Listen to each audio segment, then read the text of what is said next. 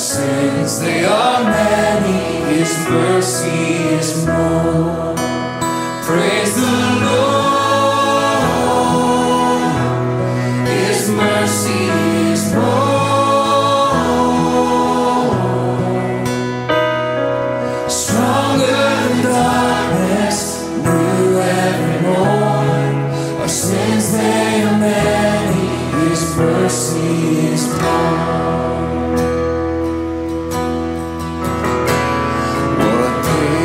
Good wait as we constantly roam. What Father so tender is calling us home. He welcomes the weakest, the vilest, the poor. Our sins, they are many, His mercy is more. Praise the Lord, His mercy is more.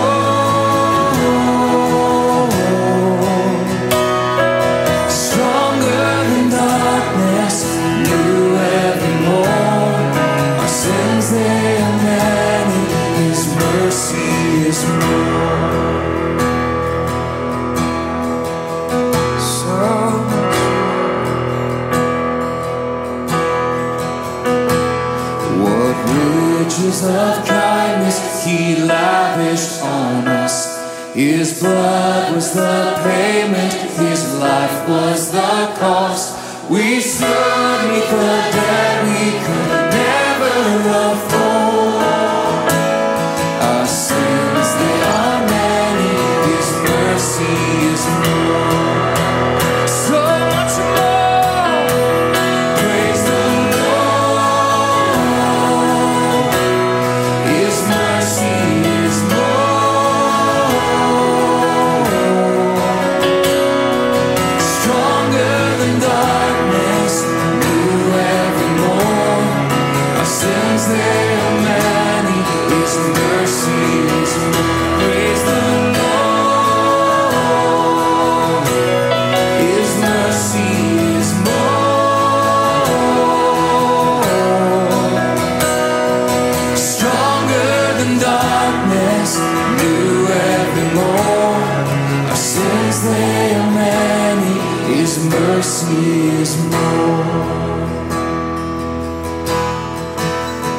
Praise the Lord, His mercy is more.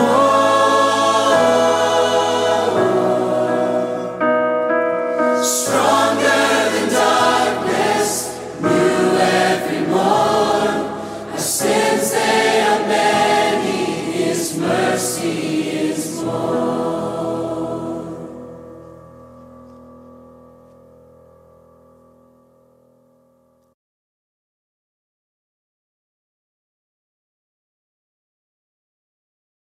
Welcome to week 6 of our series, What Kind of God? Well, I hope that song ministered to you as much as it did to me. You know, there's a line in there that is repeated over and over again that is particularly powerful. It says, our sins, they are many, His mercy is more. You know, we're going to talk about His mercy, but we're also going to talk about 4 other attributes. Yes, we're going to take on 5 attributes at once, which is a pretty daunting task. But I love this song because of how it encompasses a lot of what we're going to talk about this morning. It says, what love could remember, no wrongs we have done. You know, God is loving, as we're going to discover in just a minute. But His love doesn't keep track of the wrongs that we've done. It doesn't keep account of everything we've done against Him. It goes on and says, He's omniscient, He's all-knowing, but He counts not the sum of our sins. He knows everything about us. He knows every one of our thoughts. He knows everything we've ever done, everything we will ever do, but He doesn't count them against us because of His love as expressed through Jesus Christ. In other words, they're thrown into the sea, as the song says, without bottom or shore. His sea of love is so great that it can hold every one of our sins and not hold them against us. So our sins may be many, but His mercy is more. So we're going to look at His mercy this morning. Now, as we tackle these 5 attributes, I'm reminded of just how incapable I am to address these things. These are the deep things of God, and I feel way out of my league in trying to address one attribute, let alone 5 at the same time.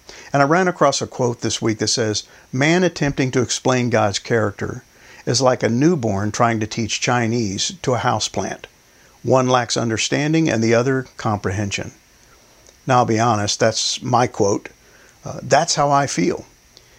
Every time I try to teach these attributes, every time I study these attributes, I'm blown away by the depth of God's character and how difficult it is for me, a mere man, to try to explain to you, other mere men, what these attributes mean and what they tell us about our God. But as we dig in this today, we're gonna look at quite a few attributes at once, and we're gonna get really personal. Okay, we're gonna dig in and we're gonna look at the attributes that are really gonna get close to home in my life and in your life. You know, these attributes of God, whether we're talking about His omniscience, His omnisapience, it doesn't really matter which one we're talking about. They're not meant to be esoteric, out there in the ether where we can't get our heads and hearts around them. They're not just the domain of scholars, writers of commentaries, seminary professors, pastors and teachers of the Word of God. They're meant for each and every one of us who are followers of Jesus Christ. But the truth is, some of these attributes are more relatable than others. And the 5 we're going to look at today are highly relatable.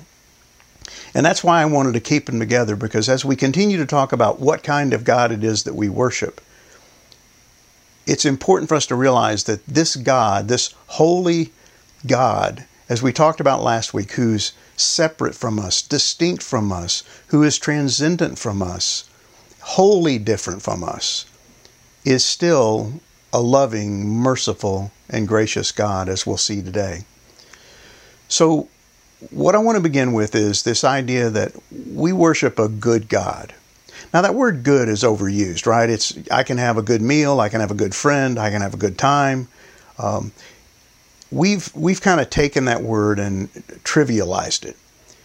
But when the scriptures talk about God as being good, there's a depth there that sometimes we miss. And we don't often talk about the goodness of God. And this word is one that's going to encompass everything that we're going to talk about today. The goodness of God. It's going to include His love, His mercy, His grace, and His patience. So these 5 attributes are all tied together. And in a sense, they're inseparable. You can't have a good God who's not loving. You can't have a good God who's not merciful, gracious, or patient. All of these things are linked together. And in some cases, they're often seen as synonyms. We often talk about the goodness of God as being nothing more, nothing less than the love of God. And there's truth in that, but the real truth is these are all distinct attributes, but they are, as I said earlier, inseparable. They go together. And I can't think of a passage that better illustrates this than Exodus chapter 33. So if you've got your Bible, turn there, and we're going to spend a little bit of time looking at Exodus chapter 33 in the story of the people of Israel who have been redeemed by God. They've been set free from their slavery in Egypt, and they're on their way to the promised land. And as we pick it up in chapter 33, they're at Mount Sinai, where Moses is going to receive the law, the 10 commandments, those 2 tablets written with the 10 laws of God. But we find him on Mount Sinai, and he's going to have a conversation with God. Now, follow this closely, because this is really important to understanding these 5 attributes. Verse 13 says, "Now therefore, if I, Moses, have found favor in your sight, God, please show me now your ways, that I may know you in order to find favor in your sight." Now, what's going on here? Moses is making a request of God. He says, "Show me your ways, the ways of God, that I may know you in order to find favor in your sight." He wants a better understanding of God. And he particularly says, "I want to know your ways, how you work, what makes you tick." Now, this is interesting because Moses has been walking with God, talking with God, all the way back to the time when he saw God in the burning bush. he has had conversations with God. He has experienced the power of God in the 10 plagues that he brought upon the people of Israel. They've been led by God through the pillar of fire and the pillar of cloud. So this is an interesting request at this point in time, that he says, please show me your ways that I may know you, in order that I might find favor in your sight. And God answers him in verse 14 and says, my presence will go with you. Well, it already had been. In a way, God's assuring him of his continued presence. And he said to him, if, this is Moses speaking, if your presence will not go with me, in other words, if you decide to withdraw your presence, don't bring us up from here. In other words, let's not move another step. Let's just stay right here. For how shall it be known that I have found favor in your sight? So God promises that my favor, my presence will go with you, and I will give you rest. He's making an assurance to Moses. But Moses is somewhat reticent. He's afraid of losing God's presence. Now he's up on Mount Sinai. He's having these incredible conversations with God on top of the mountain. And it's really important to him that this continue and that he find favor with God. And he asks in verse 16, how shall it be known that I have found favor in your sight, I and your people? Is it not in your going with us? Is it not in the fact that you continue to guide me as the leader of the people of Israel, that you continue to go with me and allow me to be your emissary to these people, so that we are distinct, I and your people, from every other people on the face of the earth? How shall it be known that I have found favor? See, this is driving Moses in this conversation.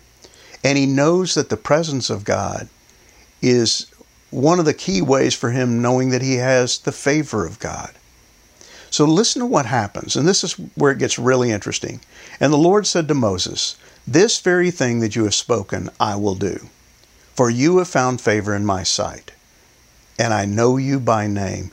Now, last week we talked about the holiness of God, the separateness of God, the distinctiveness of God. But here we have this wonderful idea that God is going to do for Moses what he asks. And he says, I know you by name. There's an intimacy there. There's a relationship there. Now look at what Moses says at this point in time.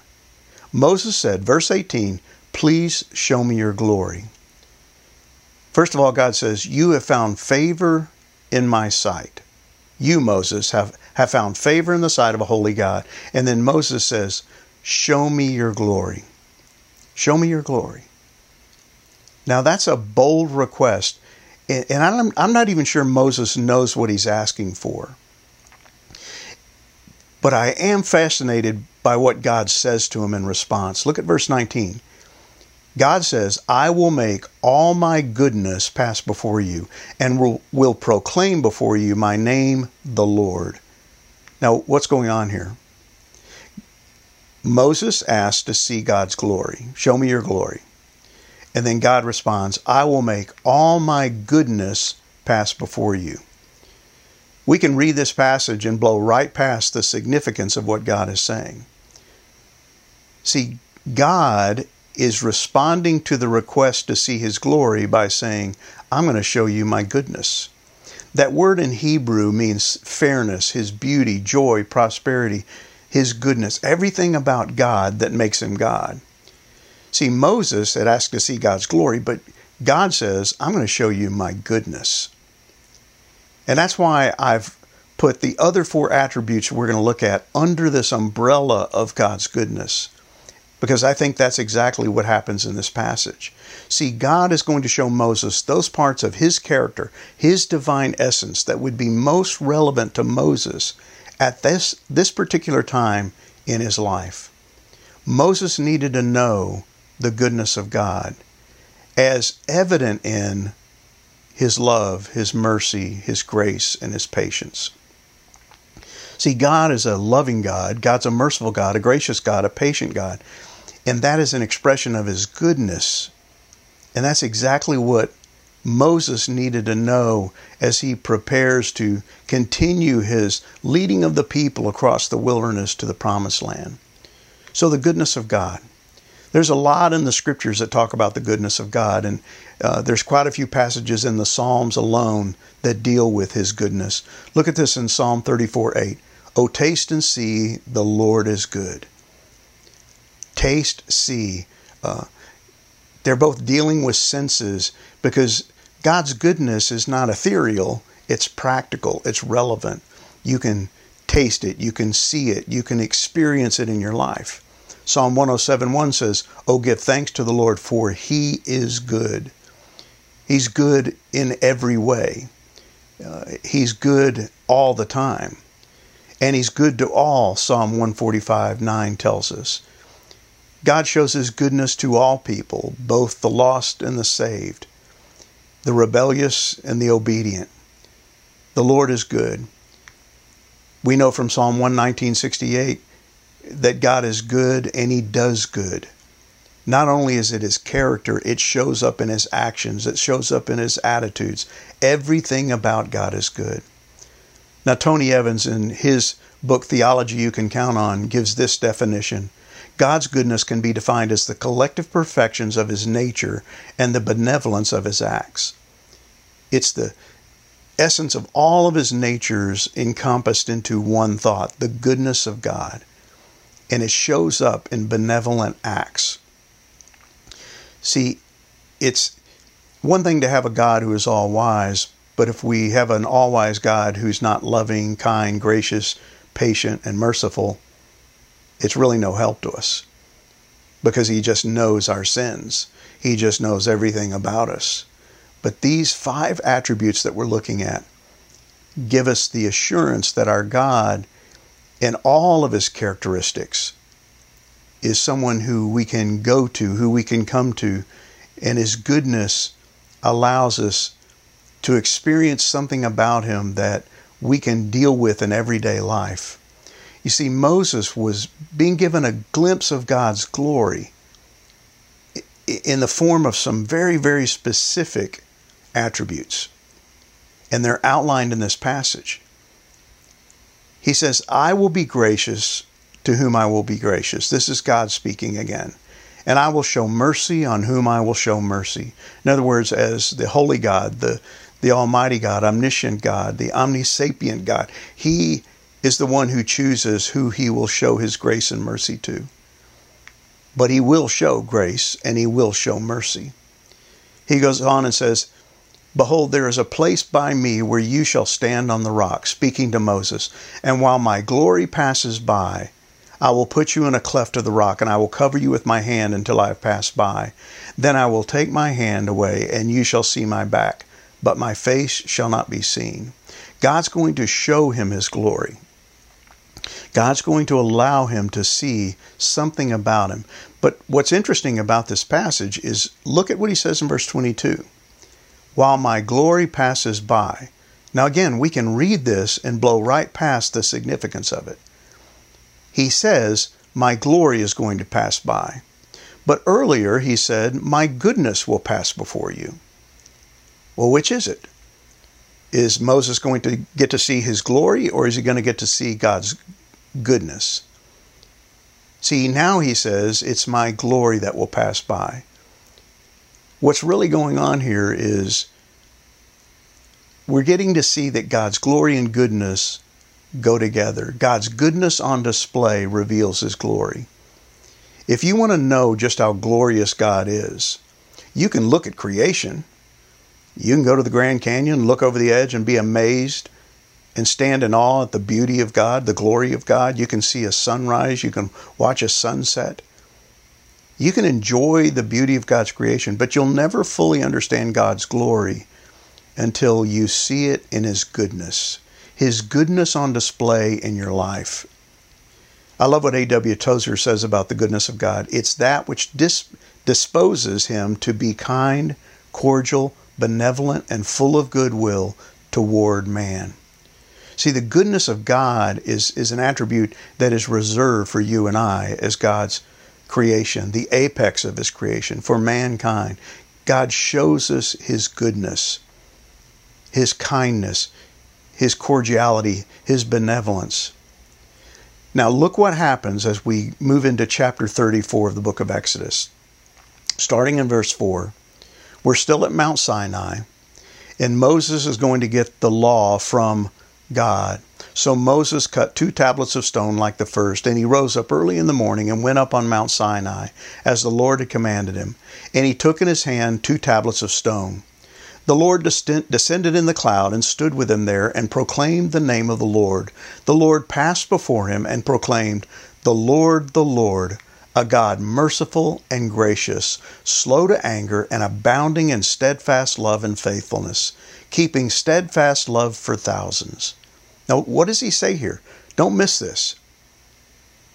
He declares his name. He proclaims the Lord, a God merciful, gracious, slow to anger, and abounding in steadfast love and faithfulness. Now, what had God told Moses? I'm going to show you my goodness. And in doing so, you're going to know my glory. But what does he show him? He doesn't necessarily show him as much as he tells him, I am the Lord, a God merciful, gracious, slow to anger, and abounding in loving kindness. This is a significant time in the life of Moses, but also a significant moment for you and I to get our heads around because of what's going on in these 2 chapters, in Exodus chapter 33 and chapter 34. See, God said, I'm going to proclaim my name. How did he do it? He proclaimed it by speaking about his mercy, his grace, his patience, and love. He declares his glory by telling Moses that I am merciful, gracious, patient, loving, kind, tolerant, benevolent. See, if we want to know the glory of God, if we want to know what even his name means to us, it takes the form of these attributes. They tell us who our God is. And this is why David wrote in Psalm 103, bless the Lord, O my soul, and all that is within me. Bless his holy name. Then he goes on and says, he, God, made known his ways to Moses. Remember what Moses asked, show me your ways. Well, he made his ways known, his acts to the people of Israel. Now catch this. His mercy, his grace, his patience, and his love. You know, we read the Old Testament and we get all caught up in the acts of God as they appear in his miracles, in the parting of the Red Sea, the 10 plagues, all the things he does, the manna that rains down from heaven. We get enamored with those physical acts and we miss what's behind them. It's his mercy, his grace, his patience, and his love. Here, once again, in the Psalms, we have those 4 attributes that we're going to look at. Mercy, grace, patience, and love, articulated by David when thinking about his God and the name of his God and the glory of his God. So let's look at the love of God, that steadfast love of God. Wayne Grudem says God's love means that he eternally gives of himself to others. What a great definition. Once again, love is a term that's been overused and, to be honest, abused. And it doesn't mean anything. I can love ice cream. I can love the Rangers. I can sometimes love the Cowboys. But this is a different kind of love. It's the love of God that eternally gives himself to others.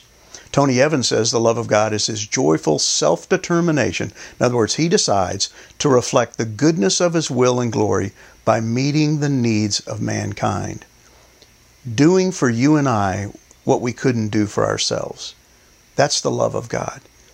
So this love is not something that's ethereal. It's not touchy-feely. It's not a Hallmark card kind of love.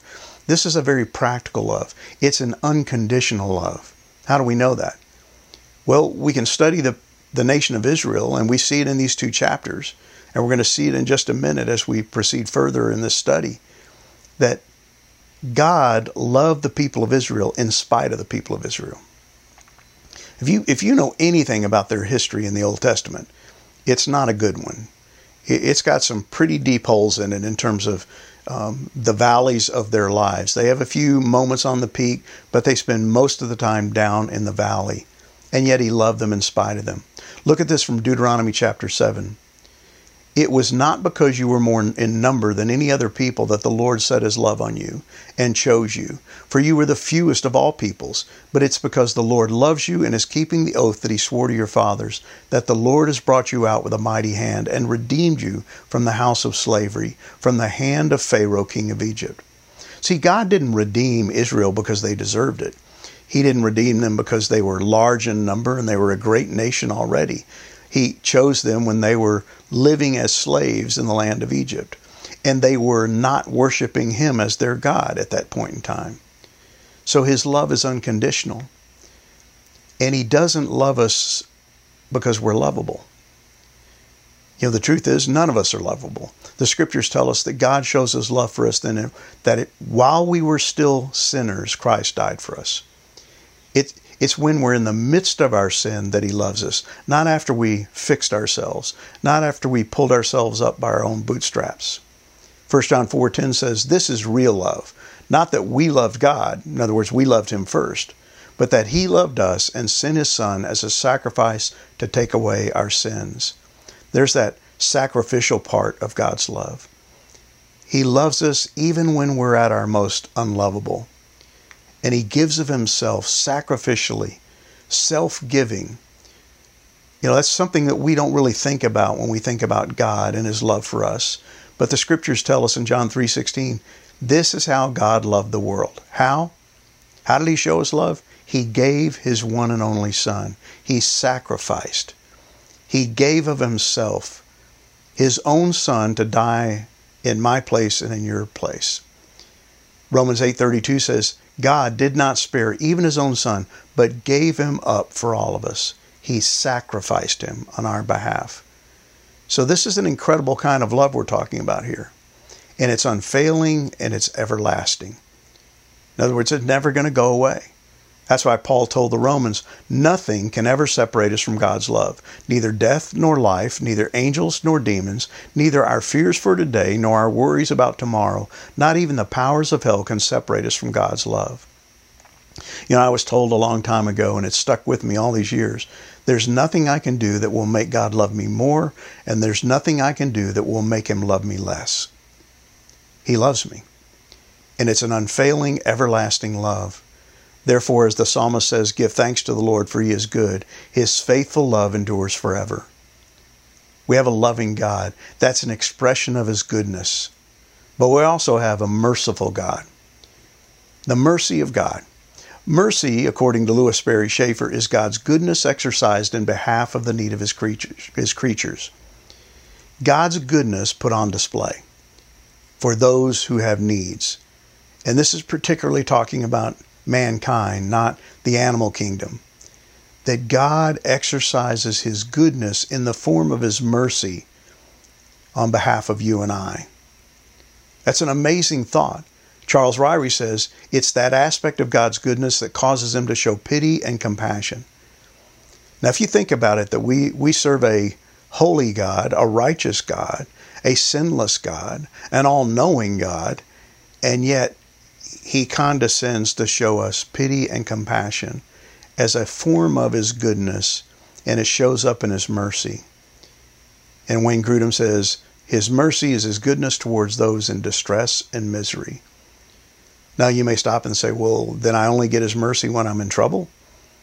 Well, to a certain degree, yes, but the truth is his mercy is for all of us who find ourselves in distress and misery because of the presence of sin. He extends mercy, and that includes all mankind. His mercy is made available to all, and it's to those who are in need, particularly those who are in need of salvation. See, if God didn't show mercy, none of us would be saved. If God was not merciful, he never would have sent his Son to die in our place. Our need prompted his mercy. And it's when we're in trouble that we cry out to God for mercy. Listen to David. He says, I'm in great distress. Let us fall into the hand of the Lord, for his mercy is great. When you're in trouble, you call out. I've often said, we all become prayer warriors in our times of greatest need. When we're in distress, we call out to the God of mercy. Paul says in Corinthians, "Blessed be the God and Father of our Lord Jesus Christ, the Father of mercies and God of all comfort, who comforts us in all our afflictions." That's the kind of God we worship. He's a merciful God. He's a kind God. And that mercy is inexhaustible. It'll never run out. In Lamentations we read, "The steadfast love of the Lord never ceases. His mercies never come to an end." They're new every morning. You'll wake up tomorrow morning and there'll be new mercies. You never do deplete the mercy of God. And here's the incredible thing. It's unmerited and undeserved. You can't do anything to earn the mercy of God. And again, I can't think of a passage that illustrates this better than Nehemiah chapter 9. Now, Nehemiah is a book that's written about the people of Israel getting ready to come out of their 70 years of captivity in Babylon, and God is going to allow them to return to the land. As a matter of fact, at this point in chapter 9, they are already back in the land. And they're in the process of rebuilding the walls of the city of Jerusalem and rebuilding the temple and repopulating the city and restoring things to the way they had been before. And Nehemiah calls the people together and he reads to them the law of God. And we pick it up in chapter 9 in verse 15. And he's recounting to the people of Israel, those who've returned from captivity in Babylon, and they're now back in Judah, in the land of promise, and particularly in the city of Jerusalem. He says, about God, "You gave them bread from heaven for their hunger." Speaking of the Israelites when they were making that move from Egypt to the promised land hundreds and hundreds of years earlier. He says, "God, you gave them bread from heaven for their hunger. You brought water for them out of the rock for their thirst. You told them to go in to possess the land that you had sworn to give them." Now, don't miss this. He's rehearsing or going back over the history of Israel for the people of Israel who are now back in the land of promise after 70 years of captivity. And he's telling them everything that God had done for their ancestors. But listen to what it says in verse 16. "But they and our fathers acted presumptuously and stiffened their neck, and they did not obey your commands. They refused to obey and were not mindful of the wonders that you performed among them, but they stiffened their neck and appointed a leader to return to their slavery in Egypt." These people were so rebellious that they decided, rather than follow God who had set them free from captivity, they wanted to go back to Egypt, and they appointed somebody to lead them. After all God had done for them, this is how they show their thanks. But listen what it says. "But you are a God ready to forgive, gracious and merciful, slow to anger, and abounding in loving kindness." There's those four attributes of God again, as articulated by Nehemiah, and included is his mercy.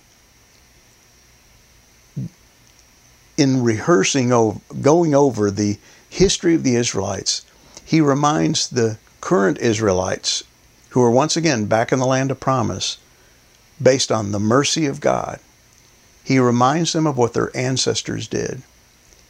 And he reminds them that God continued to show forgiveness, mercy, grace, patience, and love, and did not forsake them. He didn't turn his back on them. He could have. He had every right to, but he didn't, because of his mercy.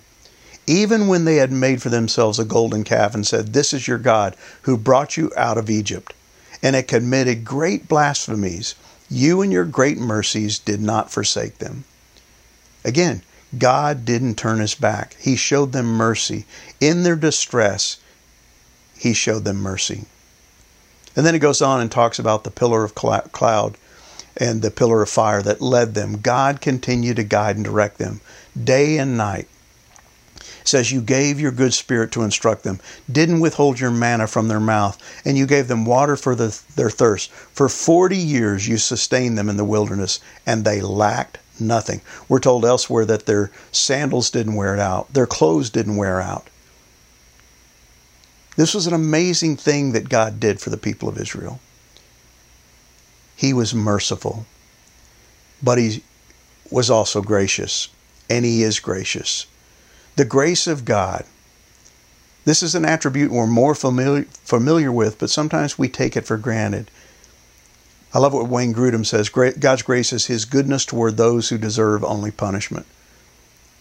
See, we love to talk about God's grace, sing songs about God's grace, but we fail to recognize and remember that His grace is His goodness manifested to those who really deserve punishment. Without God's grace, we have no hope. Without God's grace, we have no eternity. Because grace is the unmerited favor of God shown to man primarily in the person and work of Jesus Christ. The greatest expression of God's grace was by Him sending Jesus Christ to die in my place and your place. And notice it says it's unmerited. We didn't deserve it. He didn't do it because we had done something to earn it. He did it even though we didn't deserve it. And I love what Tony Evans says. His grace is His inexhaustible supply of goodness by which He does for us what we could never do for ourselves. Don't miss that. You could never make yourself right with God. You could never do enough good deeds. You could never do enough good acts of righteousness to earn favor with God, to win over God, to score brownie points with God. You just couldn't do it. Because according to Isaiah, all of our righteous deeds are nothing but filthy rags. And yet God, through His inexhaustible supply of goodness, as expressed in His grace, does for you and I what we could never do for ourselves. And He does it through the gift of His Son, Jesus Christ. Listen what Paul told the Ephesians. But God, who is so rich in mercy, and He loved us so much, that even though we were dead because of our sins, dead men can't do anything, He, God, gave us life when He raised Christ from the dead. It is only by God's grace that you have been saved. Only by God's grace. You didn't earn it. You didn't deserve it. And Paul told the Romans, every one of us has sinned. We all fall short of God's glorious standard. Yet God, in His grace, freely makes us right in His sight. He did this through Christ Jesus, when He freed us from the penalty for our sins. This is amazing, and yet we take it so for granted, that by God's grace, in His grace, He did for us what we could never have done for ourselves. See, all you are and all you have is yours because He's chosen to give it. Through His grace, unmerited, undeserved. You have life because of God's grace. You have the wife you have the children you have by God's grace. You have the job you have, the food you eat is by God's grace. Everything we enjoy, everything we are, and everything we have is because He, God, has been gracious to give it to us, including our salvation. And you can't demand it, and you don't deserve it. You can't demand God's grace. I guess you could, but He's not obligated to give it. And you certainly don't deserve it. You see, God owes you nothing. God is not in debt to you. But in His grace, He's given us everything. Every good gift comes from God. The breath that we take, the food that we eat, the beauty of nature that we enjoy, the meals that we eat with our loved ones are all a result of God's grace. This last one I want to talk about is one that we really kind of ignore. And it has to do with the patience of God. You know, I'm not a patient person. I lose patience pretty easily. As most of you know, my wife and I, we have 6 kids. And when we were raising those 6 kids in our home, I lost my patience regularly. And so patience is something that's really hard for me to get my head around because I lack it. And yet we're told in Scripture that our God is patient, slow to anger. Wayne Grudem says God's patience is His goodness toward those who sin over a period of time. In other words, His patience is not short-term. If one of my children did something once, I probably got over it pretty quickly. But if they did it repeatedly, I lost patience. If it became a habit, I really lost patience. But God's patience is His goodness towards those who sin over a period of time. Once again, think about the Israelites. If you read the Old Testament, you see that their sin against God was repetitive, and it lasted for centuries. And yet God was constantly patient with them. And God is patient with you and I. In the Old Testament, the term is really most often translated as that He's slow to anger. He doesn't get angry quickly. You know, some of us are hotheads. Some of us fly off the handle at the least little thing. That's not our God. He's a patient God. Exodus tells us that the Lord, a God merciful and gracious, slow to anger, and abounding in steadfast love and faithfulness. As a matter of fact, this is God speaking of Himself, as we saw earlier. This is His description of Himself. He is a merciful, gracious, patient, loving God. And He is over the long haul. In the New Testament, it's typically translated as patience. We see in Romans chapter 2, verse 4, Do you presume on the riches of His kindness and forbearance and patience, not knowing that God's kindness is meant to lead you to repentance? This is Paul asking the Roman believers, are you presumptuous? Are you taking advantage of this incredible patience of God by kind of flaunting yourself, your sins in His face? Are you presuming upon the riches of His kindness and His forbearance and His patience? That'll always be there. It is long lasting, but we should never take it for granted. But the amazing thing is that God puts up with so much. He is so patient with you and I. You see, Wayne Grudem tells us that God could destroy all, everything, everyone in His power and be fully justified in doing so. But in His patience, He doesn't.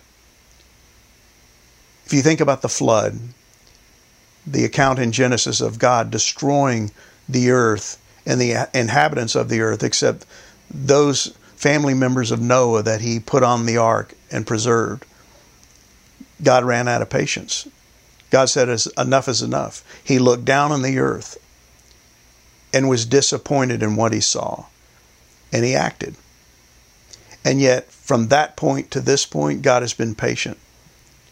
Does our world deserve the judgment of God? Most certainly.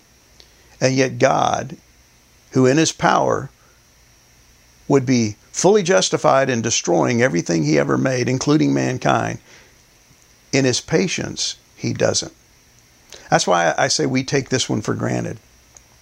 And again, I love to go to the Old Testament to help us understand these concepts, because in 2 Samuel, we see in the life of David the patience of God. And I see it in the story of David and Bathsheba, which you're very familiar with. David was sitting in his palace when he should have been at war, and he's on the roof, and he looks down and he sees this woman next door who's bathing on a rooftop, and he lusts after her. And he sends his servants to go get her, and he ends up having sex with her, and he ends up getting her pregnant. And as a result, in an attempt to hide his sin, he has her husband executed. He puts him on the front lines of battle so that he's killed, so that he can marry Bathsheba. And all this gets exposed. And we read in chapter 11, verse 27, that the thing that David had done displeased the Lord. He sinned against God. And the prophet Nathanael says, "Why have you despised the word of the Lord to do what is evil in God's sight?" See, David, the king, the man after God's own heart, had sinned against God. He had done something egregious. He had lusted. He had fulfilled that lust. He had had sex with another man's wife, committed adultery. Then he attempted to cover it up.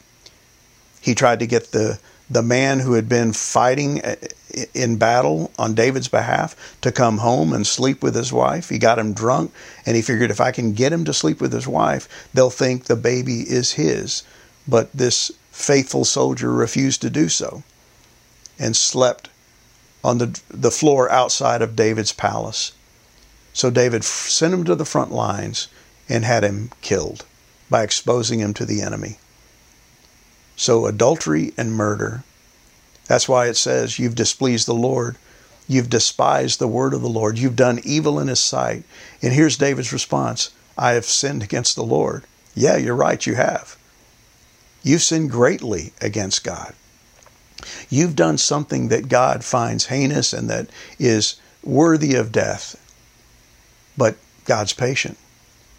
Look at God's response, spoken through Nathan the prophet. The Lord also has put away your sin. You shall not die. Nevertheless, because by this deed you have utterly scorned the Lord, the child who is born to you shall die. Now there were going to be ramifications for David's sin. He wasn't going to get off scot-free.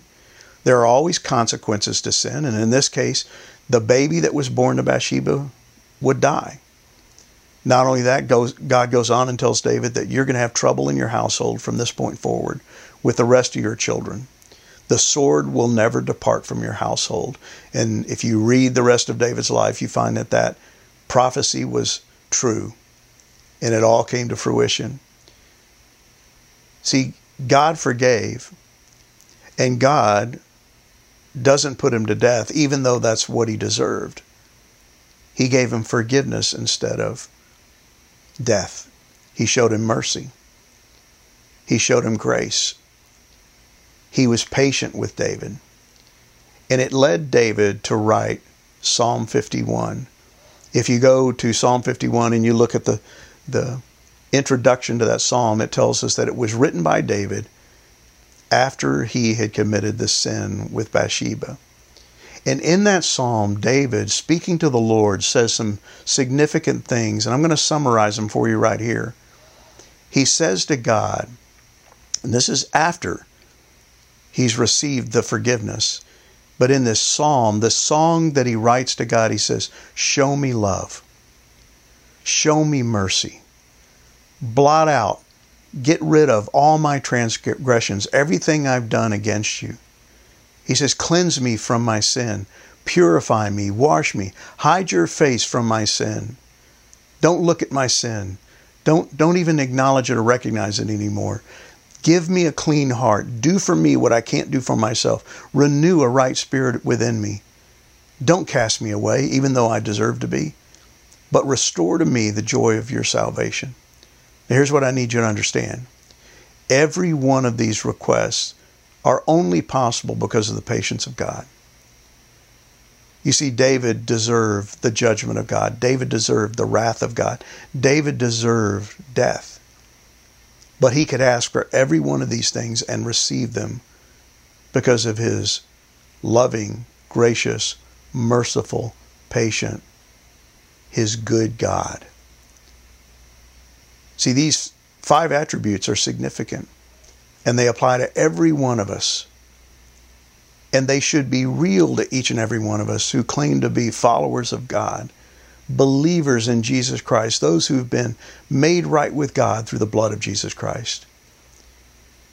So in your discussion questions, the first one I want you to deal with is, how should a better understanding of these 5 characteristics of God, his goodness, his love, his grace, his mercy, his patience, change your perspective on him and life? How should they impact the way you live your life every day? Secondly, none of these attributes of God are earned or deserved. Why is this so important? Remember, you can't do anything to make God love you more. You can't do anything to make him love you less. You can't do anything to make God be patient with you. You can't do anything to earn God's mercy or his grace. So why is that so important? Then finally, how does God's holiness or set-apartness make these characteristics more impactful? Last week we talked about his holiness, that he is distinct and different and holy, and he's transcendent, and he sits on high, and he is pure, he is sinless. And yet, we've just talked about these 5 very personal attributes of God, that in his holiness, in his righteousness, in his sinlessness, he reaches down to you and I in the midst of our sin, and he shows us love, grace, mercy, patience every single day of our lives. Why should that impact us? And how should it impact us? Well, once again, I hope you take these discussion questions and this video and you watch it with others, share it with others, talk about these questions with your wife, your kids, your friends, and allow God to continue to show you His ways, and especially His goodness through these incredible attributes. Let me pray for you. Father, thank you for your love. Thank you for your grace, your mercy. Thank you, Father, for your patience. Thank you, Father, for your goodness that you shower on us each and every day. Lord, we don't deserve it. We've done nothing to earn it. And yet we enjoy these attributes every day in very practical ways. But the most practical way is the fact that you sent your Son, Jesus Christ, to die in our place. You did for us what we couldn't do for ourselves. When we were dead in our trespasses and sins, you sent your sinless Son to take on human flesh, to live a sinless life, to die a sinner's death in my place and in the place of every individual watching this video. And Father, He made us right with you. And I can't thank you enough for that. Lord, take these attributes and sear them into our minds and into our hearts, that we would never forget all that you've done for us and continue to do for us. And I pray all this in Jesus Christ's name. Amen. Hey, I hope you have a great day and a great week, and I'll see you next week with the next attribute in our series, What Kind of God? Have a great day.